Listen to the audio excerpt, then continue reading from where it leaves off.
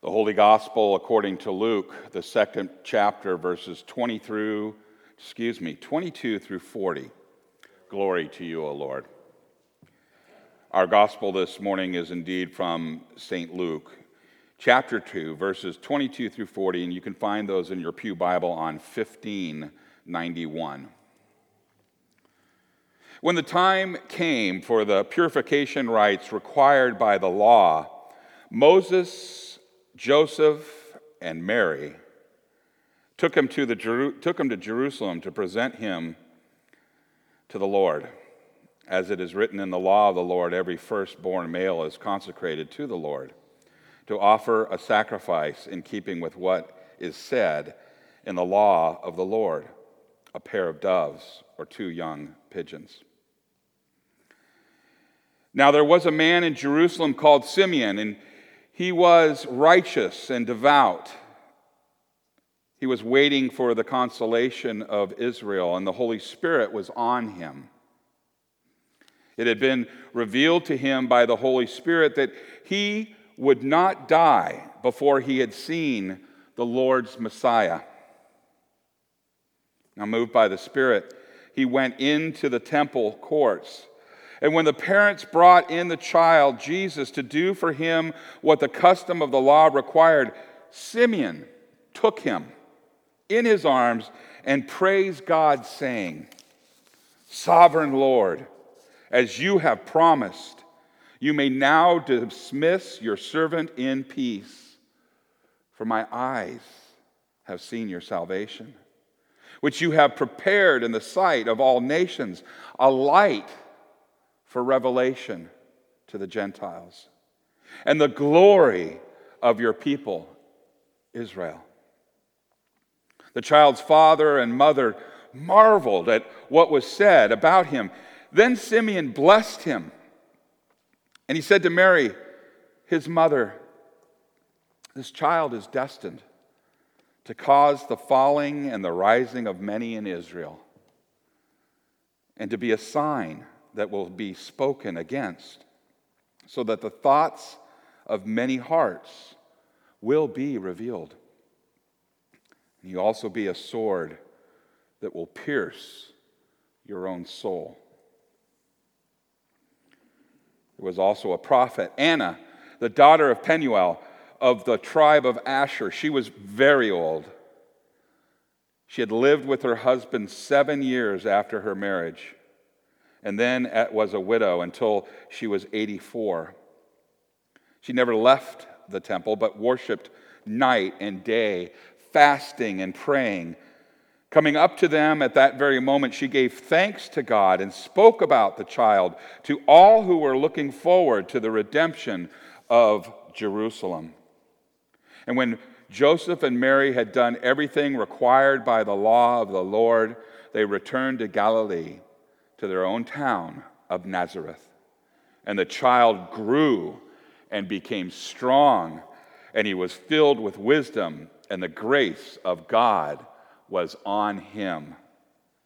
This is the gospel of the Lord. Praise to you, O Christ.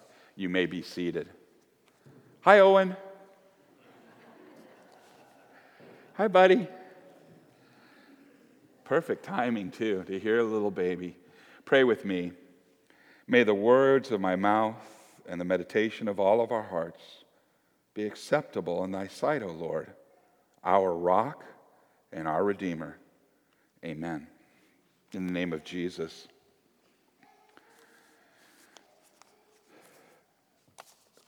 I'm going to talk about prayer life for a second. Have any of you ever lost your keys? Yeah? Did you pray? I was convicted a little bit this morning. It was 7:15, and I was needing to be out the door, and I couldn't find my keys, and that is not like me. I am pretty much a creature of habit. I come in and set that stuff down. Boy, did I pray this morning. A little conviction there was, boy, I was praying earnestly then because my keys were lost. Maybe I need to pray a little more earnestly for those things that are mundane. That was just kind of a rabbit trail. I will not go further on that. But think about it. How's your prayer life? This morning, as we read the revelation of Jesus by two people in the temple, Simeon and Anna, it's amazing to compare and contrast them to what we have been looking at, the expectancy of Advent service, the Advent season, to the coming of the promised Messiah. And we had talked earlier that it can be kind of ho-hum. We can get lulled into this idea of the season of, yeah, okay, Advent, and then Christmas, and the baby's born, and then we go through this season here. And pretty soon, Pastor Ken's going to talk about stewardship, and then, oh man, and then we have Easter. And I mean, not that we're really like that, but can we get a little bit complacent? Can we get a little bit kind of in a lull and lose the wonder of what we're hearing? Can we actually just think to the point that we already know it? Been there, done that, got the t-shirt, that's what the world says, right? Can we get to the point where we're like, what's in it for me? I know I do. A lot of times what's in it for me? We, in our men's group this last week, had an opportunity to study a week's worth of devotions by a man, Francis Chan. And generally, in the past, I'd read him and I was not overly impressed. Nice man, good points. But this week, he really nailed it. And it really works to put a bookend to the season, but also to open up the next season. And it ties in with the vision that I have for this church. Francis Chan opened up this week with a story about his daughter, and she had gotten a D on a test, and that was just not done in his house. He said he talked about that grades are important, and I'm sure you instilled that on all of your children. And so the little girl came home and she was afraid of what was going to happen. And so what do you think he did? Well, he took her out to dinner. And then he took her out to ice cream. And she said, "Why are you doing this?" And he said, "Daughter, the reason I'm doing it is because I need you to experience grace." You got a D. A lot of people would punish their children for that. I'm giving you grace so that you have a taste of what grace is like. Further, he told a story about the GPS in his car. Do you guys have a GPS in your cars or anything? Or you got it on your phone? You ever used it? What happens when you make a wrong turn? Recalculating, right? And back in the old days, they used to have CD-ROMs or CDs that you would put in there to keep it up to date because, we're always building around here and roads change and all that stuff. And there was a funny commercial on TV where this guy's name's Mayhem, and he was a pitchman for Geico, and he's an actual physical person, but he's like in the car looking up at the driver and the camera's on him. He says, "Yeah, I'm your 10-year-old GPS system, and since you haven't updated me in a while, I'm pretty much winging it right now." And then he goes, "Right turn now!" And then there's this horrific crash. And then he goes, "Recalculating." Francis Chan talks about his. He says, when I make a mistake, let's say I get distracted and I miss my turn, the voice comes on and it says, "Recalculating." But he says, what I hear is, "Francis, you made a wrong turn. Don't worry. It's going to be okay. It may take a little longer, but I'll get you there. So listen carefully to me, and next time you won't get lost. So Francis says, that's what I think the Holy Spirit has done in my whole life. He says, recalculating. It'll take a little bit longer now because you really, really messed up. But don't worry, I will get you there. And at some point he says, though we have to listen, we have to trust that God's word is trying to direct us. It's time to listen to the instructions God gives. Today's readings. We hear some promises. Promises of him returning his people to glory, to giving them other lands that belong to other nations, restoring and rebuilding. They messed up. God said, recalculating. If we read through the Old Testament, there's a lot of recalculating. There's actually kind of a funny thing about the 40 years in the deserts, and they're going like this, and they're doing this, and all of a sudden you see this recalculating, and Moses says, stop it! Have you had recalculating done in your life? Can you look back over 2017? Maybe he's working recalculating on you right now.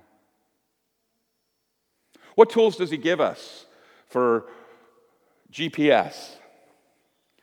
In your Pew Bible on page 1591, we just read the account of Jesus, the firstborn, coming into the temple.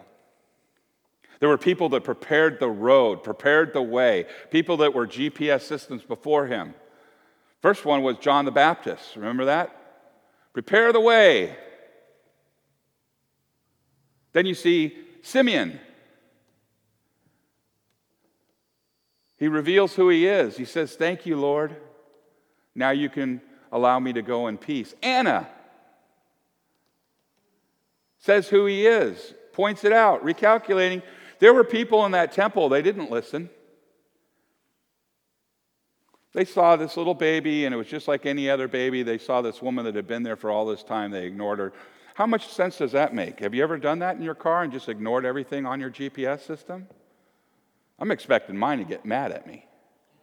I don't even know why I even talk to you. You never listen to me. Turns it off.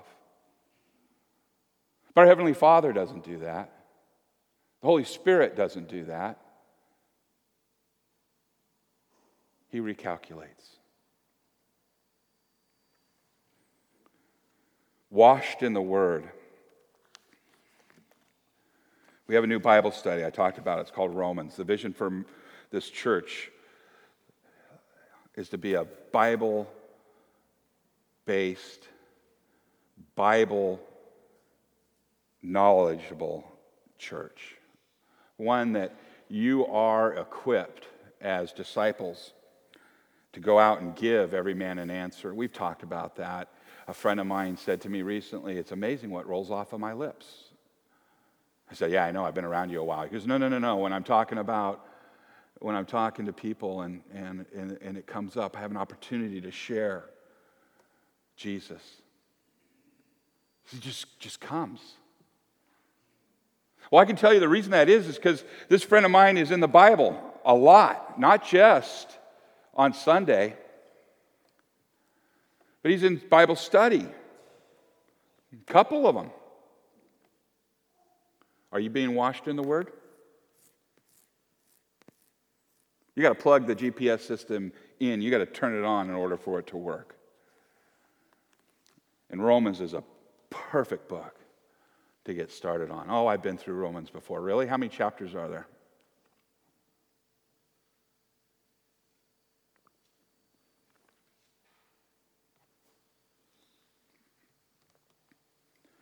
You might want to consider it. You don't have to stay after church here. I'll make it available to you. I'll give you a copy of the study notes, but I'd like for you to read it. Romans has the way to change people's lives. Who do we know that has done that? Martin Luther himself went from a legalistic monastery of being a monk, an Augustine monk, and he read through Romans and Paul's letter and talked about grace through faith. And that yoke that was hard That burden that was heavy was released from him, and he went on to, well, here we are. He got recalculated through the Word. How are things going in your life right now? Are they a mess? Sure, various, define mess. We all have stuff. And what do we do when we have stuff that we have to deal with? I don't know, we distract. Maybe we go on our, whatever that is, right? Maybe we do this, Maybe we do this. I don't know. What do you do? I'm going to challenge you to take an hour out of your week, one whole hour, one uninterrupted hour that you might spend watching TV. Boy, the hours fly when you do that, don't they? That's how we used to tell the kids, well, how long are we going to be in the car? It's going to be 4 roly-poly-olies. 30 minutes each. They could picture that, okay? So I'm going to challenge you 1 hour a week. Get into Romans. 1 hour. Also, something else that I just did day before yesterday, I listened to Romans. You know that you can go on the internet or on your phone, you can get an app, or you can, have a grandchild or somebody bring up Romans on your computer or on theirs, and you can listen to it. When you read a letter, do you read the whole letter at once, or do you just read a few, paragraphs and then set it down and check it out the next week? I know the answer to that. 16 chapters. That's how many is there?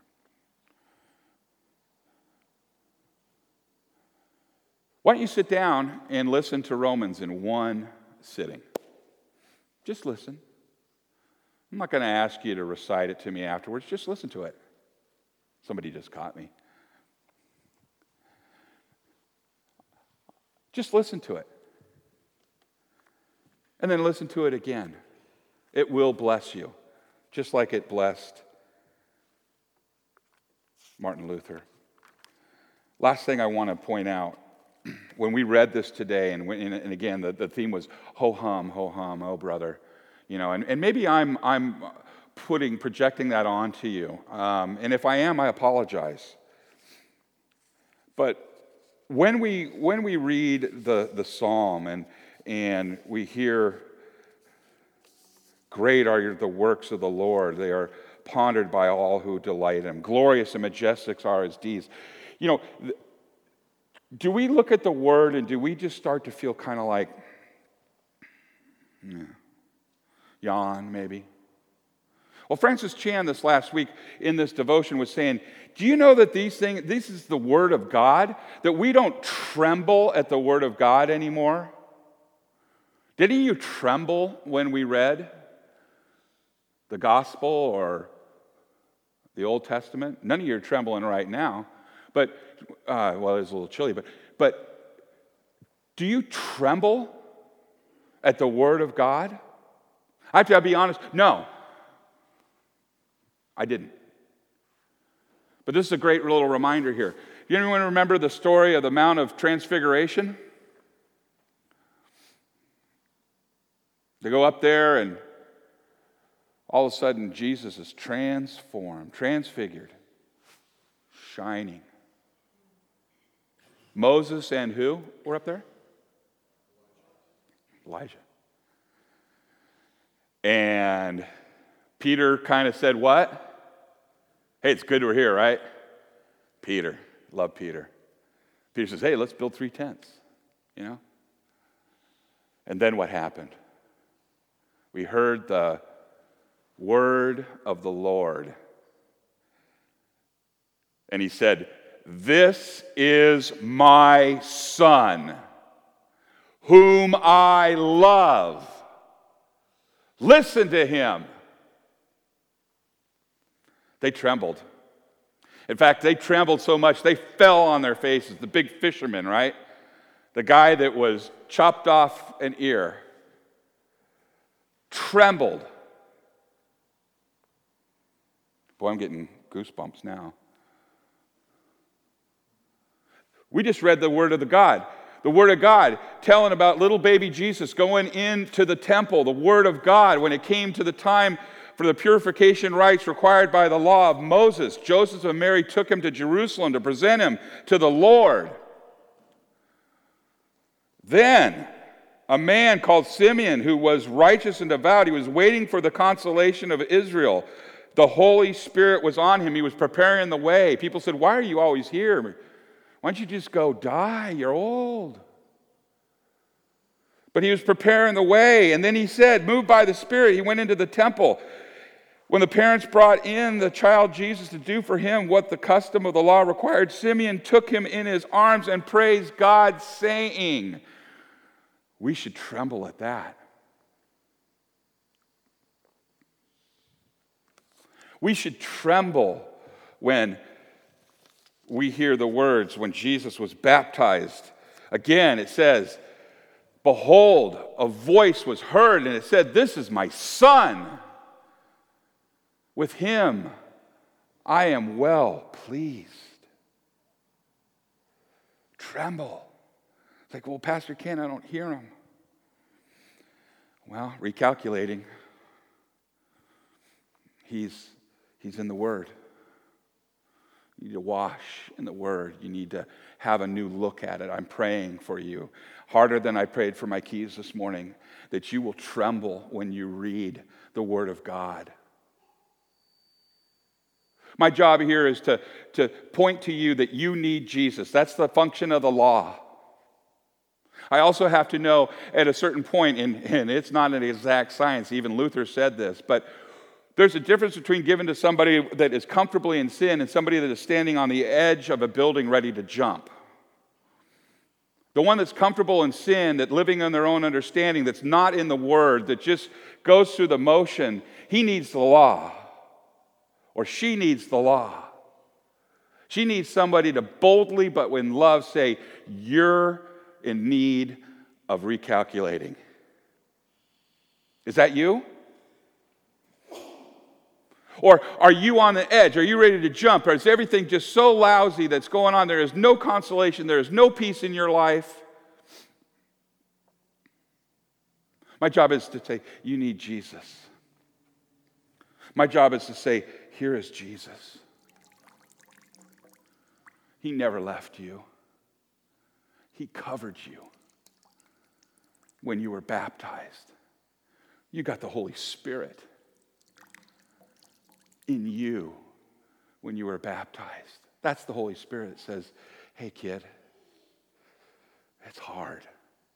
You made a mistake. But I'm going to direct you. And finally, my job is, as your pastor, as your ordained servant of Christ, is to say, come. Here is Jesus. Come. Touch. Taste. Be washed by the Word. That's recalculating. Eternal recalculating. My prayer is that you will have hope. We just had that blue season. Now it's white. It's beautiful. Christ, without blemish. You are covered in His beautiful righteousness. And in Romans, it'll explain how and why. By what He did for you on the cross. By what He gives you at this feast as we come together as one body united side by side. Not one better than the other, but all in need of a Savior. Here He is. Here He is. In the name of Jesus. Amen.